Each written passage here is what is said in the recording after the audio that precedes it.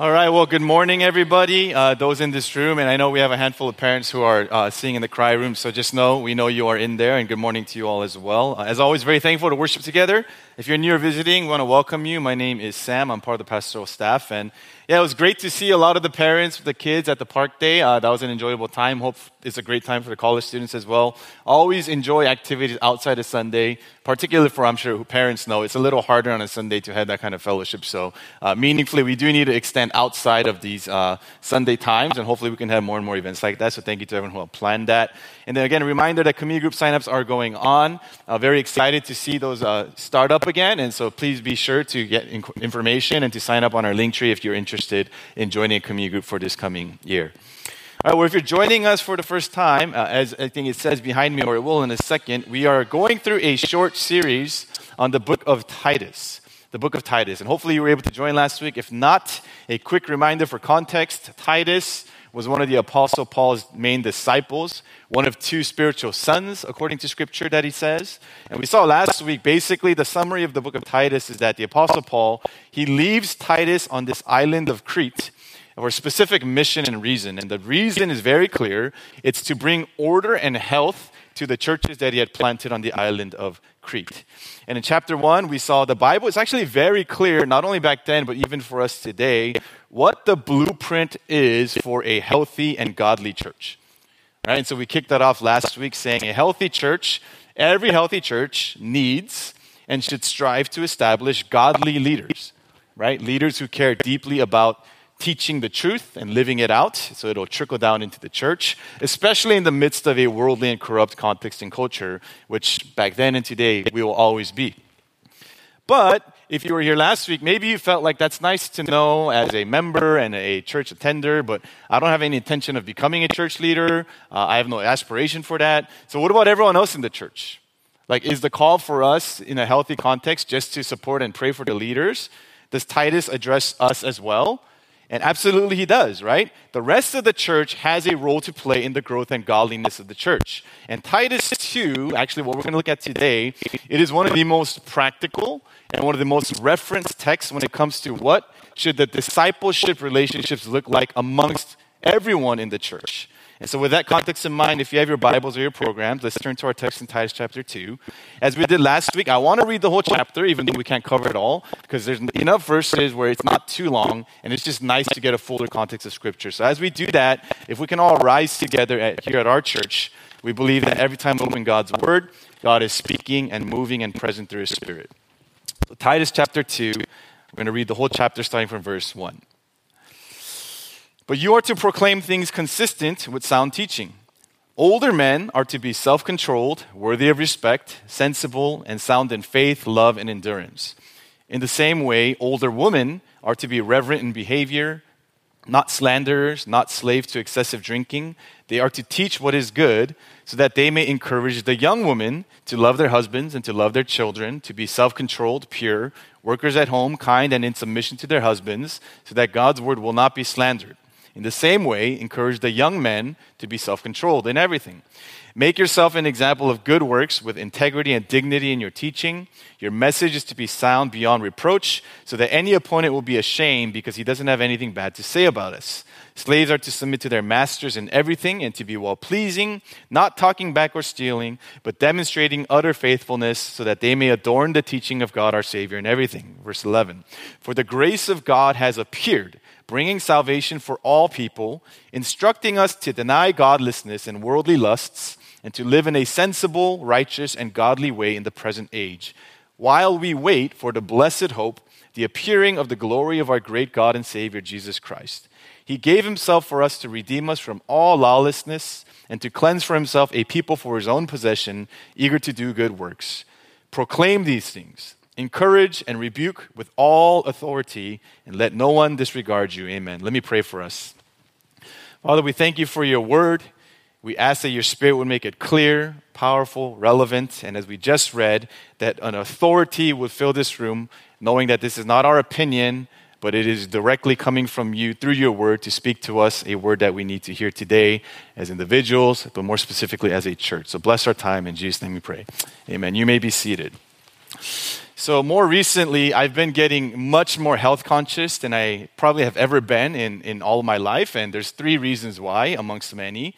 One is I'm getting a little older, and so my body has been feeling very sluggish. Okay, my gut's not what it used to be. And so there's like direct consequences where if I'm not being health conscious, that I feel. Number two is I'm a dad now, right? I have two young sons. So now my well-being, it's not just about me and my happiness, but others depend on me, right? To have energy and to be present. And third is quite simply, I just want to live healthier because in the end of the day, I don't think I need to argue this, a healthier lifestyle generally means you're living a happier lifestyle, right? You feel good, you feel healthy, you don't feel unhealthy, and that's very straightforward. And if you talk to any health expert, which I actually did because I was curious, they all agree that the health of every human body, okay, is mainly rooted in what's called the big three. And this should not come as a surprise to you. They'll say any sort of condition that you're going through or something, they'll all point to the big three first, which is sleep, are you getting enough rest?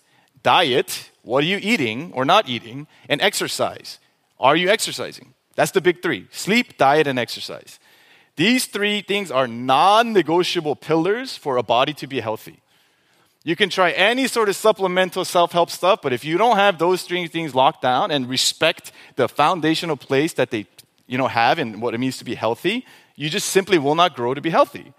In other words, if something's off with your body or you don't feel good on a regular basis, you should troubleshoot starting with these three, right? Because these three, something's probably off. And for parents, you'll know particularly the first two are especially important for growing kids, right? Are they sleeping enough? Are they eating enough? Now, I share this because the church, as we've talked about many times at our church, it's regularly described not as an organization primarily, but as an organic body. Okay? The church has much more in common with the human body than it does with a business or a corporation in the way that it's supposed to function and grow. So when you read the book of Ephesians and the other epistles, whenever they're talking about the church is a body, you can almost take it quite literally in the analogy that it's giving. And so far, we've seen Paul, he spelled out at least one essential pillar, similar to sleep, diet, exercise, when it comes to the church's health, which is what? Pillar number one, godly leadership. If a church does not have or strive towards godly leadership, a church simply cannot grow in a healthy manner in the long run.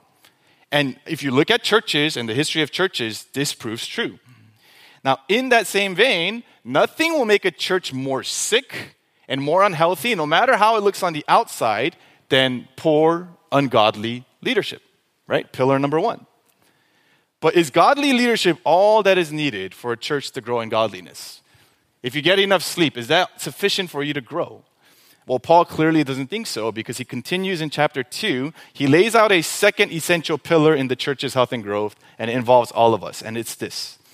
The way that the church will be healthy and grow in godliness is through the everyday teaching and example of older brothers and sisters in the faith. Point blank, that's what it says. And what this shows is that for some of us in here who may be struggling in our faith, which I know I've talked to some of you and some of you are, you're usually looking for reasons inside of yourself or circumstantial. But Paul would say, actually, what you may need in this season of struggle in your faith is more than knowledge or maybe even just prayer. You might need a godly mentor. You might need a godly role model. You may need an older figure to help guide you in your faith. And I want to make it clear, usually when it comes to the idea of having a godly older figure, for our context, that's within the realm of that's a nice option or supplement to our life. That's usually how it's viewed. That's not how it's viewed in here. It's viewed as quite necessary in your growth of godliness. Now, I actually preached on this text a few years ago, and so it was very familiar to me. So it's interesting to see how far we've come from then till now, but we didn't plan it this way. I really think God wants us to keep pressing this topic into the heart of our church and our staff, because I think it's going to be pivotal whether or not we're going to grow in a healthy manner as a church, right? And so the truth I hope to convince and convict us of is this. I think it's up there just so you could see it. One of the primary means that God uses to train up and grow his people is through the willingness and intentionality of the older generations to pour into the younger. Okay? That's pretty much what I'm trying to convince us of, convict us of, and spell out for us today. And so for this sermon, like I did when I first preached it, I'm going to just use one word to describe that. It's a word that can take in a lot of different directions. Don't read into it. It's just for the sake of the sermon. And the word is mentorship. The idea of older pouring into younger is mentorship. Okay, and I'm going to unpack what that looks like in two primary simple ways. Number one, we're going to see that there is a call for godly mentorship in the church. And secondly, I'm going to talk about, however, there are very real challenges to godly mentorship in every church. And I'm going to talk about how it is in our church. And then I want to end with a very simple pastoral exhortation, if I can put it that way. So I hope to get very practical today because I think it's going to be important for our church. So first, the call. One universally accepted reality, and you'll probably find this true in your own experience, is that we as humans, we are actually hardwired and designed to be imitative by nature. We want to imitate. What that means is that we are all profoundly formed by the examples, models that are placed in front of us. If you need proof of this, just look at the formation of any toddler or young child. A toddler, without being taught this, is an impressionable sponge that ultimately will imitate, not necessarily, catch this, your teaching, but they will imitate your example. One of the funniest stories, many years ago at our church, there was a dad. He basically told me where they had a babysitter that would come monthly, and he would periodically watch their kids. And they talked about how basically him and his wife, they loved when he would come because he looked like a minion. Okay, I don't know if you guys watched the movie Minions, the yellow creature that sounds kind of funny. And so behind closed doors, they would crack up because like, oh my gosh, he looks like a minion. And one of their kids caught wind of that. Of, my dad and mom always making fun of the babysitter. Now, they tried to do it without that, but they caught wind of that. And so, lo and behold, one day to the parents' dread, they came back and the daughter was making fun of the babysitter, saying, you look like a minion, and making all these sounds. And so the dad was like, you don't say that. That's not nice. How dare you do that? And the daughter responded very appropriately, but you and mom do it all the time. Mic drop. And it's humbling to realize, wow, it's true. What do you expect? They're going to follow your example. It doesn't matter what you teach them. And the Apostle Paul clearly knew this, that as humans, the best way to meaningfully teach is to model. It is to example. That's why throughout the New Testament, he rarely says, after he talks about important sound teaching, he rarely says, now live out my teaching or listen to my teaching. He says, and this is one of many verses, Philippians 3:17, now join in imitating me, brothers and sisters, and pay careful attention to those who live according to the example you have in us. Other texts, he'll say, imitate me as I imitate Christ. In other words, he's saying, watch me walk the walk. Watch my example of how I live this out. And this was the problem in Crete. We talked about this last week.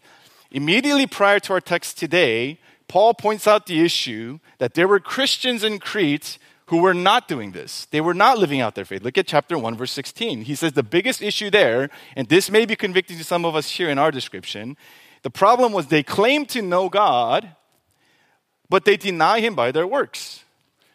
So you have a profession that I love God and I follow him, but everything you're doing does not show that. And so in verse 1, Paul charges Titus in light of that, teach the church instead what it looks like to practically practice godliness in their everyday lives. Now, when I first read verse 1, I thought he was saying teach sound doctrine. So like have good Bible studies, go through theology. But if you look carefully, he's not saying that. He doesn't say teach sound doctrine. Look at verse 1. He says proclaim things consistent with sound teaching. In other words, he's not saying give just the proclamation of the message of the gospel. He's more specifically saying proclaim now the practical implications of the gospel, what it looks like to live in a manner that is fitting. That's why a lot of commentators appropriately titled this section, Teach Them How to Live. Teach them now how to live according to, in light of who Jesus is and what he says. Now that's by way of introduction. How does mentorship fit in here? How does mentorship fit here? Notice the first thing Paul points to after talking about the importance of godly living and godliness is older men and women. He immediately goes there in verse 2. It's as if he's saying, teach your church to live godly lives. If people want to know where do I look to see what that looks like, older men and women. Now let's get this out of the way. Who's old? Don't raise your hand, okay? But that's a legitimate question. So who's considered old? I'm sure you're sitting there and thinking, well, I'm not old. I don't consider myself old. Now, I will say contextually and historically, you have reason to say that because the people Paul probably had in mind were likely contextually much more older than the average age of our congregation, right? When you kind of do the math, they say, Titus himself was probably more like in his 40s, and so at minimum 40s, 50s, 60s, and, you kind of had that image of like gray hair and like older in that sense. However, does that therefore mean this is not applicable to us? Absolutely not, because the message and call to mentorship applies at any age as something to either apply to those still younger than you or something therefore to strive for, because it's not like when you become old, you suddenly become godly. It is a pursuit as you grow older to become godly. That's what's going on here. And if you're a college student sitting here today and you're like, haha, I'm exempt, I'm the youngest, I would argue not quite. We have plenty of education children. Ezra, my son, he's younger than you. You could pour into him, you could disciple him. The only one that could say, I am legitimately youngest is probably like a newborn, right? And they have a pass. But everybody else, you are somewhat sandwiched between age.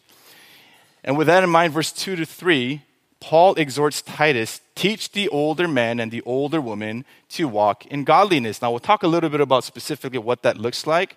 But the main thing to notice right now is that the godly character of older men and women in the church matters because look at verse 4 and 6. He says, do this not so they can say, I'm a godly person, but so that in order that they may encourage the young women. In the same way, encourage the young men to be self-controlled. I don't know if you ever thought this. I grew up in a context where godliness was seen as this self-serving way to see yourself as this really holy person. So why pursue godliness? So that you can say, I'm godly. While everyone else says, Charmander, you're Charizard, right? Sorry for that analogy, right? I'm bleeding a little bit. Like you're just a holy person. That's not what this text is saying. It doesn't say pursue godliness, so now you have a badge of spiritual pride. It says pursue godliness for the sake of the church, for the sake of the younger, so that you can now pour into them. In other words, the implication, and I speak this with authority as verse 15 says, because this is what God is saying. It is the role and the responsibility of the older men and women to teach and encourage the younger men and women in the faith. Now let's be clear. This is not to say that being older automatically makes you godlier or more mature or worthy of respect. Absolutely not, right? That's why Paul makes it a point to say, don't just find older people, make sure that they are living accordingly and we're focusing on their character. However, I think most of us would agree, Paul is making the case that, however, objectively, being older does bring with it a greater level of life experience. Nobody could argue that. Greater levels of experiencing hardship and setbacks and even suffering. So what it does is you're being older, it kind of uniquely positions you to teach those who are younger. Examples I always provide for this is number one, there's biblical concepts and then there's reality. And bridging that gap is absolutely difficult sometimes. So I was always taught and discipled growing up, be careful with your money, be a good steward with your finances. What does that even mean? I don't even know what that looks like. Reading the Bible is not going to help me deal with my bank account. So you know what I did? I called the older brother in the church who was way further in his career. He was taking care of a family and the finances there. And instead of trying to figure it out on my own, I called him and I said, can you help me with this? An older brother helped me and gave me insight. And he didn't give me any sort of new things. He just talked about the way he does it. And he poured into me. Here's another one. The Bible is clear. You're called to love and forgive your enemies. Sounds so beautiful in concept. But in reality, what do you do but if you hate that person? I get that I'm supposed to forgive, but I actually really hate that person. You know what's not going to help during that time? You just trying to skyrocket through that gap. You know what you need to do? You need to find the older brother or sister who's been in relationships longer than you have and figure out how do you navigate that bridge? How do you go from hating someone to hating them a little less, to being open to conversate, to being open to pray for them? What does that look like? You need an example. You need a model. Or for sisters who are married or are mothers, and I only bring this up because it's in the text, and so I don't want to bypass it. This text is potentially very messy and complicated because it talks about stuff that people don't like to say these days. Things like, be subject to your husband. embrace the role and the home, like as a mother. Like, what would you do, especially with that in this day and age? You know what most people do? When they read that, they ignore it. They just don't want to talk about it. And I would love to do that. But it's just so front and center in the Word of God. So what I would say is either you could ignore it, you could say it is just outdated and archaic, or you can wrestle with it not by saying it's a simplistic black and white thing that says all women should be like this. Absolutely not. Instead, you can seek out an older woman who maybe doesn't have it all figured out, but she's been wrestling with it a little bit longer than you have. The idea that though the world said a woman's value is in their career, the Bible seems to be saying it is a very valuable, kingdom worthwhile thing for you to be in marriage, for you to take care of the family, that is not lesser, that is a very worthwhile thing, and maybe you can receive encouragement. And just know, I say that knowing that I'm not a woman, and I'm going to get to the point that that's why I'm not going to say any more about that, because I think it should come from an older woman, and Paul knows that as well. So there are many other examples, but the point is this. God's primary avenue for the church to see what godliness looks like in the flesh, it uniquely revolves around the mentorship from older men and women. In other words, Grace Hill as a body cannot grow in a meaningful way if the older are not pouring in to the younger.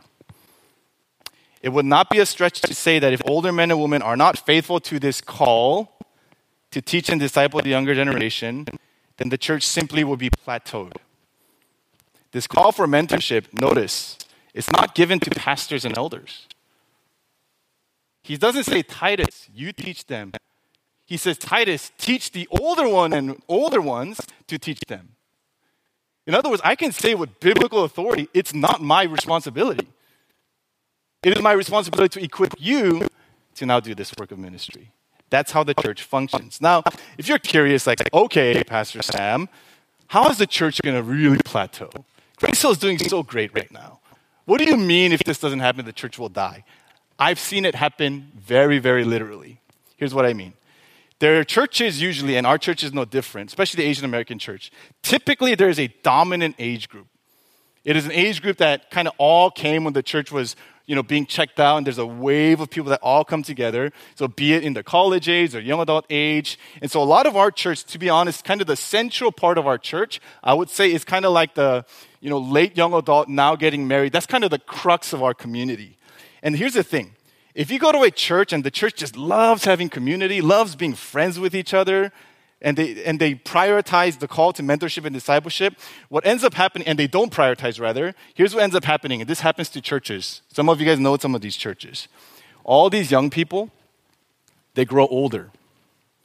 They grow older together. They love each other, but they don't pour and invest into the younger. They don't disciple the younger. So you know what ends up happening? Younger people don't come, or if they do come, they don't stay. Because here's what ends up happening. I'm going to say it very point blank, okay? Because if you don't have this culture, your church just uses young people. That's the bottom line.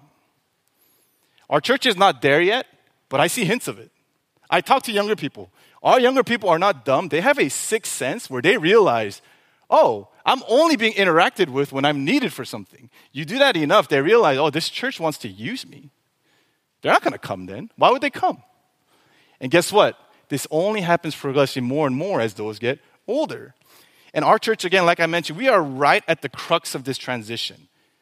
Our church historically was always dominated by younger collegians and young adults. I don't know when this happened. I never thought the day would come. Now the pendulum has clearly swung over, and most of our members and visitors are married and families. That has become the clear majority of the church. Now here's the thing. And I brought this up with our pastoral staff at our staff retreat saying, we got to kind of think about this and pray about this, because when you look at an older person in the church, understandable, it's not their fault, their needs exponentially increase. Here's what I mean. One, the older you get in the church, you become more critical. You're not as gracious. You've seen stuff happen. You've seen things get burned down. You're more capable and competent, so it's easier for to criticize and be like, what's going on here? So number one, you become more critical. Two, Lord willing, if you get a family and have kids, praise God for that. Who's going to take care of the kids? So you need an education ministry. And who's usually serving education? I'll tell you, most of the time it's not their parents, or you need childcare. Who does that? The younger ones. And so shout out to our younger ones, right? They are the ones that are grinding week after week, taking care of our children, praying for our children, discipling our children, loving them. And here's the catch-22. Parents, when they check out a church, always say, I look at the education ministry because I want godly teachers to pour into my children. And here's the thing. Who's going to pour into the education teachers? There's a catch-22. I want my children to have godly mentors, but I do not want to be the godly mentor. The church will die. That's what's going on here. In other words, when the church has an imbalance of expecting the younger to pour upwards, while the older does not feel the burden to pour downwards, the body simply starts to die. And it's just a matter of time, what? Before the church will plateau. There's always grace, but I think there is a point of no return. And I've seen it happen in a church. We're not there yet, but we can easily get there. So godly mentorship is clearly essential to the health of a church. But if that's the case, how come this doesn't happen more often? How come it's not organically taking place in the church? Which leads to the second point, it's because there's challenges. Like with any good thing, there are legitimate challenges. And the first challenge being, the church is a spiritual entity, and there is a spiritual enemy who hates this spiritual entity, namely Satan. In other words, I can say, and this should make you feel in one sense more at ease in your conscience, because the challenges that I'm talking about are spiritually inclined. That Satan is bringing these challenges to the church because nothing upsets Satan more than to see healthy, thriving, growing churches when it comes to godliness. Now, there's three challenges that I want to talk about. The first challenge is this. There is a lack, and a growing lack, I would say, of just godly character to begin with. What do I mean by that? Notice before Paul even says anything about the older pouring into the younger, he says it starts with Titus, and this is where the call is on the elders and the pastors. So you can hold us accountable to this. He says, first, you need to teach the older men and women to focus on godliness and tell them what that even looks like. And he spells it out. He says, this is what it looks like. In verse 2, he says, tell the older men they are to be self-controlled, worthy of respect, sensible, sound in faith, love, and endurance. The whole sermon on just that, but it's describing a respectable, sensible, patient, temperate man who has kind of weathered the storm of what it looks like to be a Christian. In verse 3, he says, the older women are to be reverent in behavior, not slanderers, not slaves to excessive drinking. Okay? Now, some of these traits are timeless. Some of them were contextual to Crete. For example, I think the whole excessive drinking, it was Cretan culture to always be drunk. And so they would always turn to wine. But whatever the case is, the first step towards godly mentorship, obviously step 0 is godly character. And so by implication, the first and most obvious challenge would be in godly mentorship if there are no godly mentors. And that would just diffuse any sort of effort to do it to begin with. In other words, and this is not just to the older ones, every single person in here, do you have a category for pursuing godliness in your life? The church needs your godliness. If you're riding off the coattails of my and Pastor Tom's godliness, number one, we ain't godly for all of you. We can't. It's not possible. And two, that's just not what the church is. And the second challenge is this, not only a lack of godliness, but a lack of conviction. Here's what I mean by this. The simple dictionary definition of conviction, it is a belief that is firmly held. Emphasis on the word firmly. You know what that means? It means you hold on to it through the test of time and trial. I would argue the challenge of growing older in life and in faith, it's not necessarily a lack of belief. Rarely do I see older Christians say, I denounce the gospel, or I don't care about going to church anymore. So again, it's not a lack of belief, but it's what I would describe as an increasingly loosening of the grip when it comes to the conviction of practicing what you believe. So you still believe it, but that conviction you once held so tightly before, you get a little more of a loose grip. I remember when I was younger and passionate on fire for God, I used to look at the older in the church and I would judge them. Because they seem so checked out. I'd be like, I will never be like that. Mark my words, Heavenly Father. I, Sam Bay, will be passionate till the day I die. Don't matter when I get married. Doesn't matter if I have kids. Now let me tell you, as one of the older ones in the church, if you feel that way right now, judge me, because I get it.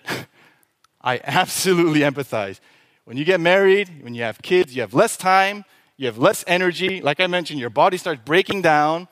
And a lot of times, these people have done so much good for the church. Okay, let me get that out of the way. These are people who have put the blood, sweat, and tears to get the church where it is. And so there is a reasonable lurking voice in your head that says, you've done enough.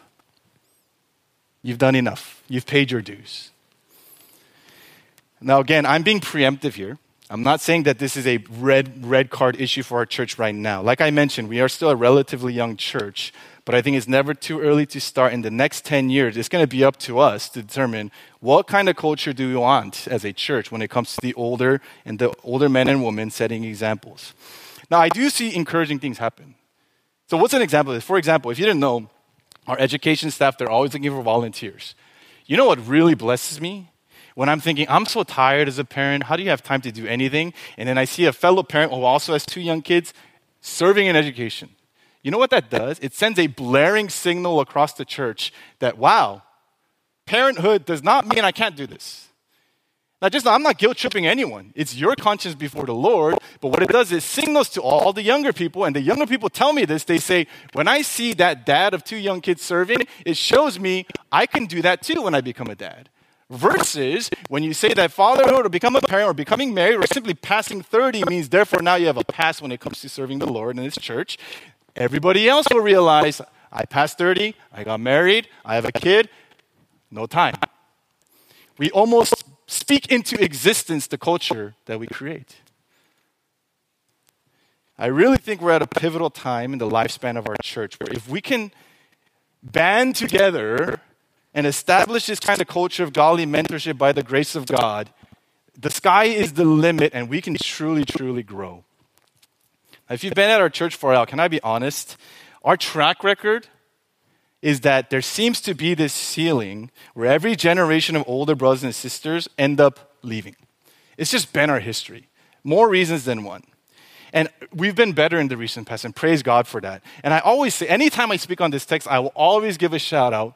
When I look at our membership roster, there are some of you here, and you know who you are. You've been through hell and back with this congregation, and you're still here.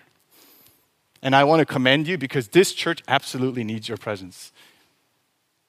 We need a sticking point to begin this kind of culture.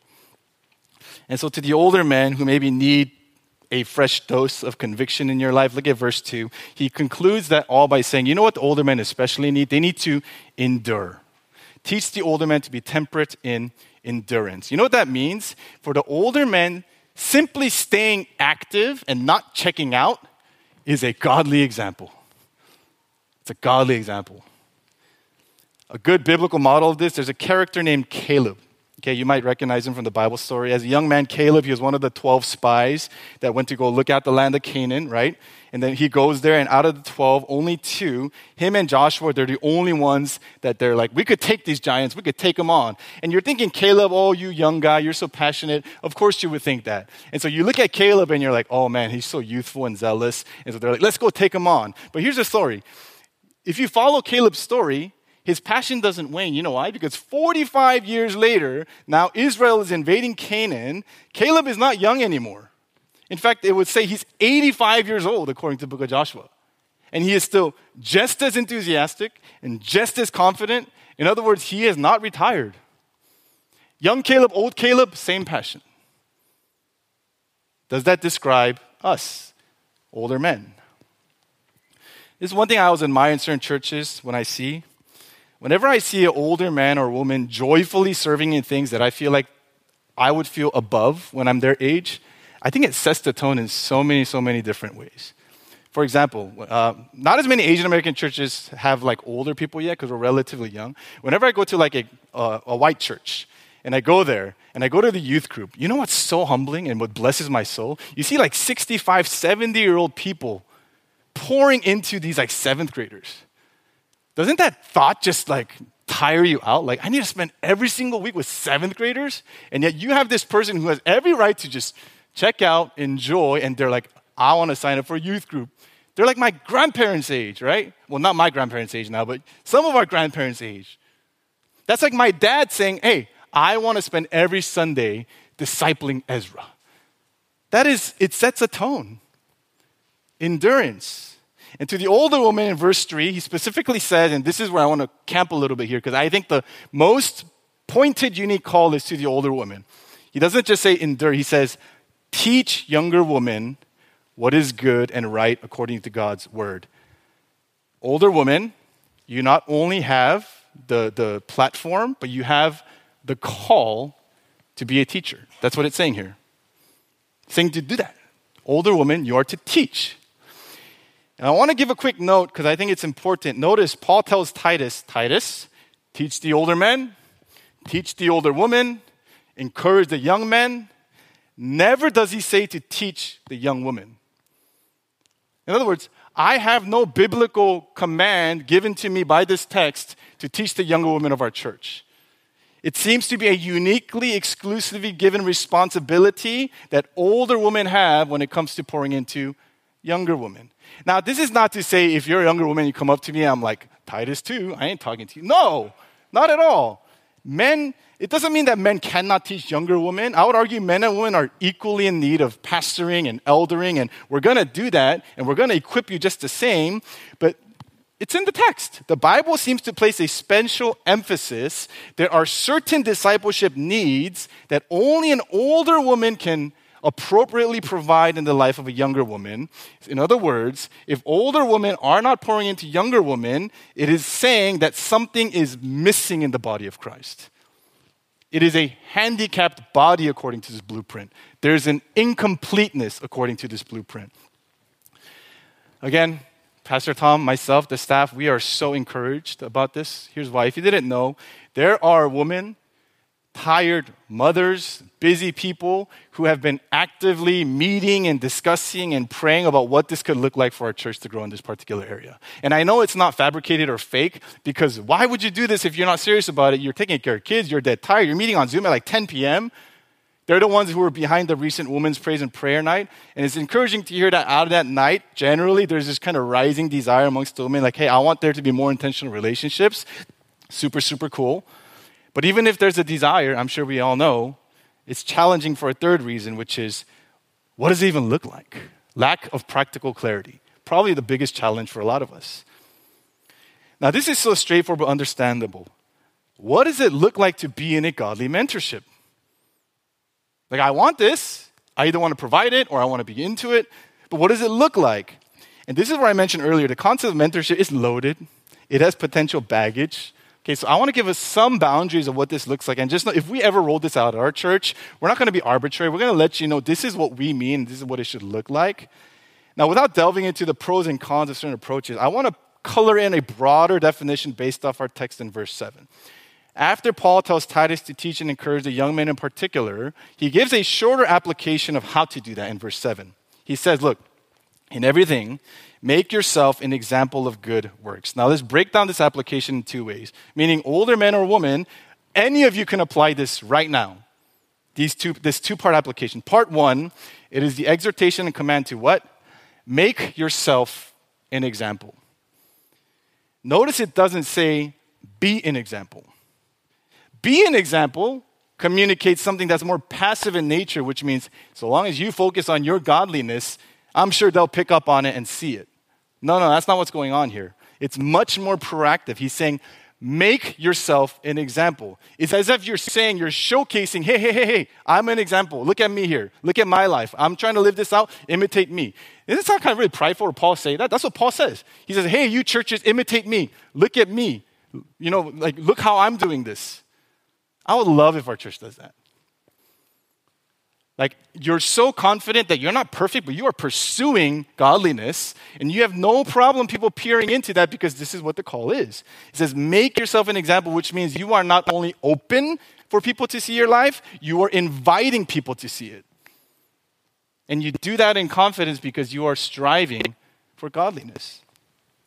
But not only that, part two, it is the extent of the example which you are to set. And this is a challenge for people. How do I make myself an example? Do I need to read the Bible? Do I need to go on mission trips? We have such a compartmentalized view of what it looks like to disciple someone. Do we need to go through a book together? Do I need to just have one-on-one prayer with him? No. Does he say that? He says, not just in spiritual activity or on Sundays, but in everything. The more modern day discipleship term for that they call is life on life. In money, in parenting, in fixing your car, in going to the grocery store, in your struggles and failures, in everything, set them an example. Why? Because if your example was solely secluded to spiritual things, you know what you're going to get? You're going to get a compartmentalized disciple. And a lot of us had that kind of discipleship. Discipleship is only in those intense Bible study settings or Friday nights, but the rest of the week, that's why you have a lot of Sunday Christian, but not Monday through Saturday. Why? Because we don't even know what that looks like. What does it look like for godliness to permeate my work life? What does it look like for godliness to permeate the way I choose and make decisions? We've never been modeled it.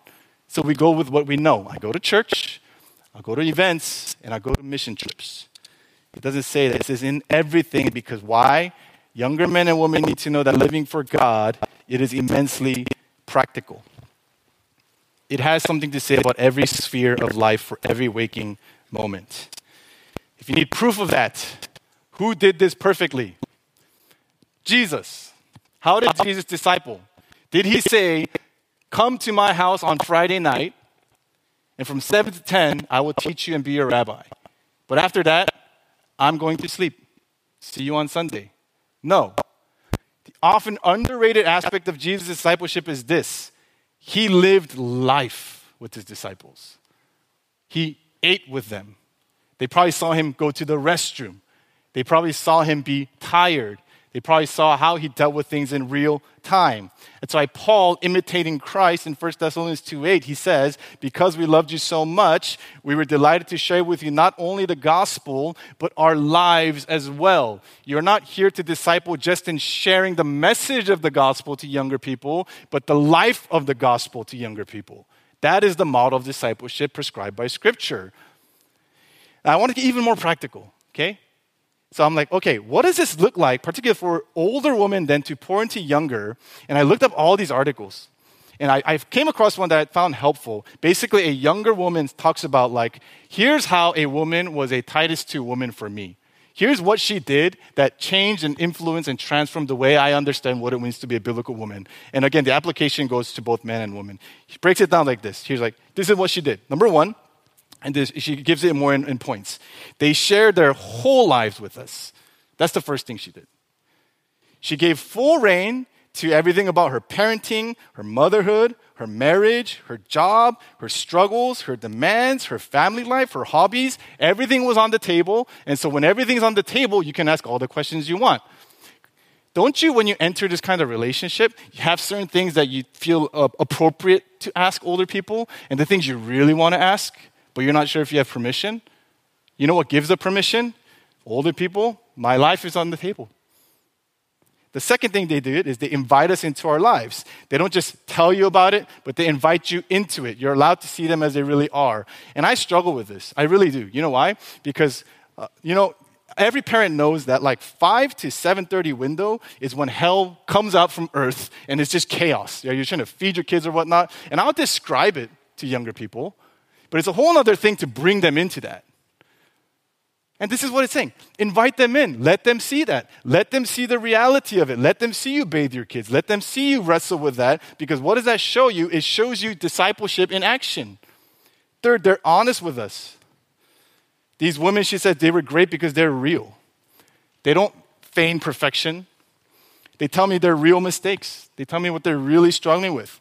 How far from perfect they really are. And that almost gives permission that as a younger woman, I could be honest. Number 4, they speak the Bible to us. They are women of the Word. They are trying their best to strive to live based off the Word, and they'll share what they're reading and reflecting on. Formation groups is kind of our church's way of doing this in a more formal sense. Number 5, they rebuke us. Discipleship requires correction and admonishment. They know us well enough now that everything's on the table, they will point us back in love and rebuke. Number 6, they're examples by necessity and definition. Number 7, they encourage us. Number 8, they provide for us, whether it's a listening ear, godly wisdom, counsel, a meal, a hot cup of tea. These women provide for us and teach us and model for us now to provide for others as well. And last but not least, something we can all do, they pray for us. When they're with us, they pray for us. When they're not with us, they pray for us. They ultimately know that God's the one that's going to disciple you. And that's why they pray for us. And so to all the women in the church, let me first start by giving the baseline. You have the green light by God through His Spirit to be empowered to be teachers for the younger women. Now, you have to have a lot of prayer and discussions about what that looks like practically, but the Spirit gives you a green light to go full steam ahead, because that's what is needed. And if conversation was needed, let's have those conversations, because that's the only way the church is going to grow in godliness and health. Now, to close, like I said, I want to give an exhortation. And there's 3 groups of people in our church that I think this message applies to in different ways. And it's the same 3 groups I'm going to address. I just updated it, okay? The first group of people I think this text has something to say to are you look around the church and you feel old, okay? And if you want to get more specific, I have arbitrarily determined who is old in our church. If you're born in 89 or earlier, you're old. Although now, more recently, maybe early 90s included too. So sorry, early 90s, you are joining us. Say 92 and a half, 93, okay? Contextually, you are old. You are older. I love it. I'm meeting a group of guys to do just this, to pour into them. And they're all laughing, because I'm the oldest one, and I intentionally pick guys of different ages. And so I was like, who do you guys think is old? And so they all pointed at me, you're old, right? And I looked at the college student, and I was like, wait, who's old to you? And he pointed at another guy in the group. He's like, he's old. He's like, what, me? Another guy was like, he's old. In other words, everybody's old to somebody. You just don't think so. Can we take this message to heart that in our local body, we have it is a burden, yes, but it's also a unique privilege and platform to pour into the younger brothers and sisters in our church. And trust me, I absolutely get it. Right now, my life stage has such razor-sharp margin to do anything. My kids don't go to bed till about 9 to 9:15. If you've done anything with me, you know when I say, let's have a Zoom meeting, I always say 9-ish. Could be 9:07, could be 9:09. These guys, the reason I didn't ask to do this wasn't because I don't have a desire to disciple. I always felt bad. Like, who would want to meet 9:15 p.m. and come to my house, on a busy work day? But you know what I thought? I thought, what is it what God calls me to do?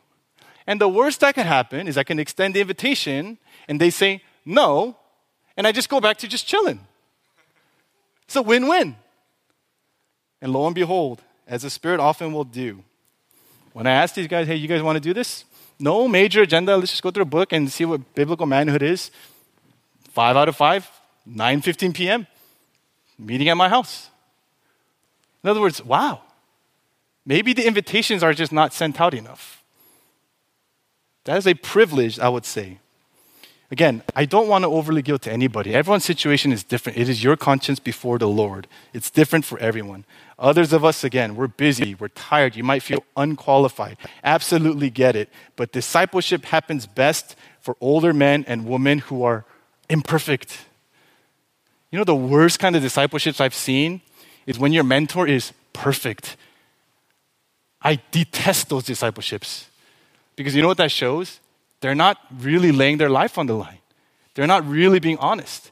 And so it creates this weird, disjointed understanding that discipleship is this religious, you have the outside all clean, and it creates all kind of wonky Christians, myself included. That's not the kind of discipleship you want. And if you come across an older brother and sister who's there, like they just seem perfect, don't ask them to disciple you. Because something's off there. The second group are those who consider themselves young. And in our church context, other than kids' education, it's probably the college students, like you guys right here probably, right? I think most of you guys sit together. Can I encourage college students to grow in a desire to be teachable, to be humble, to want to seek out older brothers and sisters who can help you grow in this way? Now, I also want to caution you and be careful. After this ends, do not go to the oldest brother or sister you see and say, can you disciple me? That is the worst application possible. There's wisdom and discernment in how you go about this, but I do think it starts with the desire to wanting to seek it out. And to that point, if that is you, where your main application is I want to go get discipled, you need to really fight the temptation to have an over-idealized picture of what this might be. For a lot of parents, they're willing, but you know what discipleship is going to look like? It's going to look like, hey, how are you doing? Hold on. Let me go grab my kid. Hey, how are things going? Oh, sorry, I got to go put my kid down. Just know parents feel guilty about that. And if you give the sense of like, oh, it's not what I thought discipleship's going to be, you know what they'll see? They'll feel so unqualified. They'll feel so bad. They'll just won't do it again. You know what? You know what those people need? They need to be, it's all good. I'll just watch TV while you're putting your kid down. It's all good. Let me see your life. I want to know what it's like. That liberates us to feel, oh, this is not weird for them. And I've experienced the weird ones where I'm just like, oh, I'm so sorry, I got to do that. And it's just like, okay, I'll just go home then. Like, I'm never discipling again. So it goes both ways. Do not have an overly idealistic picture of this. I don't even think Jesus himself was overly idealistic. Hey, Jesus, you're sleeping in the boat, man? Like, what's going on? Well, I'm tired. What do you expect? So real, so human. It's not this like 100% I'm on all the time. Let me be an older brother and sister. Hey, sometimes we might need you. We might need you to pray for us. You ever think about that? So you have to be overly sober and realistic. And the third group, those of you guys, I've talked about the top bun and the bottom bun. You guys are like the smack in the middle PB&J patty people. You could go both ways. You look this way, you're old. You look this way, you're young. And you're thinking, I'm exempt. I don't have to do either. Absolutely wrong. You may actually arguably be the most important group. And I know exactly who I'm thinking about in our church. Mid to late 20s to early 30s. Young adult / potentially entering into marriage or just married. Here's why you're the most important and why you serve an important function. A lot of our older members do not know or have a relationship with our younger members. You talk to a lot of our older men and women, the desire is there, but I just don't know anyone. But you know who they do know? They know you. They know the 30-year-olds. They know the 28-year-olds. Why? You've built a relationship. But if you guys don't want to get discipled, there is no bridge for that discipleship now to reach the younger. Somebody got to connect it. Somebody has to be the bridge. In other words, those in the middle serve this bridging function to model what it looks like to be in that sandwich relationship of both being mentored and to mentor. Our church is meant to be a generational body for all ages to benefit. Older having wisdom and experience to impart, younger having energy, enthusiasm. And God's design is that we all embrace how to learn and harmoniously live together in that way. Now, I get this is easier said than done. And again, don't just leave this room thinking it's a black and white application of like, just please disciple me. No, just on a leadership level, we're not just saying this. We've been thinking about this and praying about this for a while. We don't want this to be this hypey, short-lived initiative like, oh, remember when we did mentorship for like a month? That was weird. No. We want it to absolutely be a part of our culture that's not just 1 year, 2 years, but 10, 20 years. I want Ezra to be the beneficiary of older men and women who kind of took it upon themselves to disciple, and now he is also being discipled as he seeks to disciple. And so what is one simple practice I can encourage as we close? Just invite and involve yourself in the everyday life of someone older and someone younger. Just one person. Pray that God brings someone to mind. And whatever obstacle that comes up in your heart that prevents you from doing that, some of us it's shame, some of us it's fear, some of us it's busyness, pray through that obstacle. Because it's probably telling you something about what God's trying to do in your life. And I'm confident if even 5 of us begin this, we're one step closer to growing as a body. So I invite Paul up to lead us in one final song. If we can close in prayer, we'll close our time together.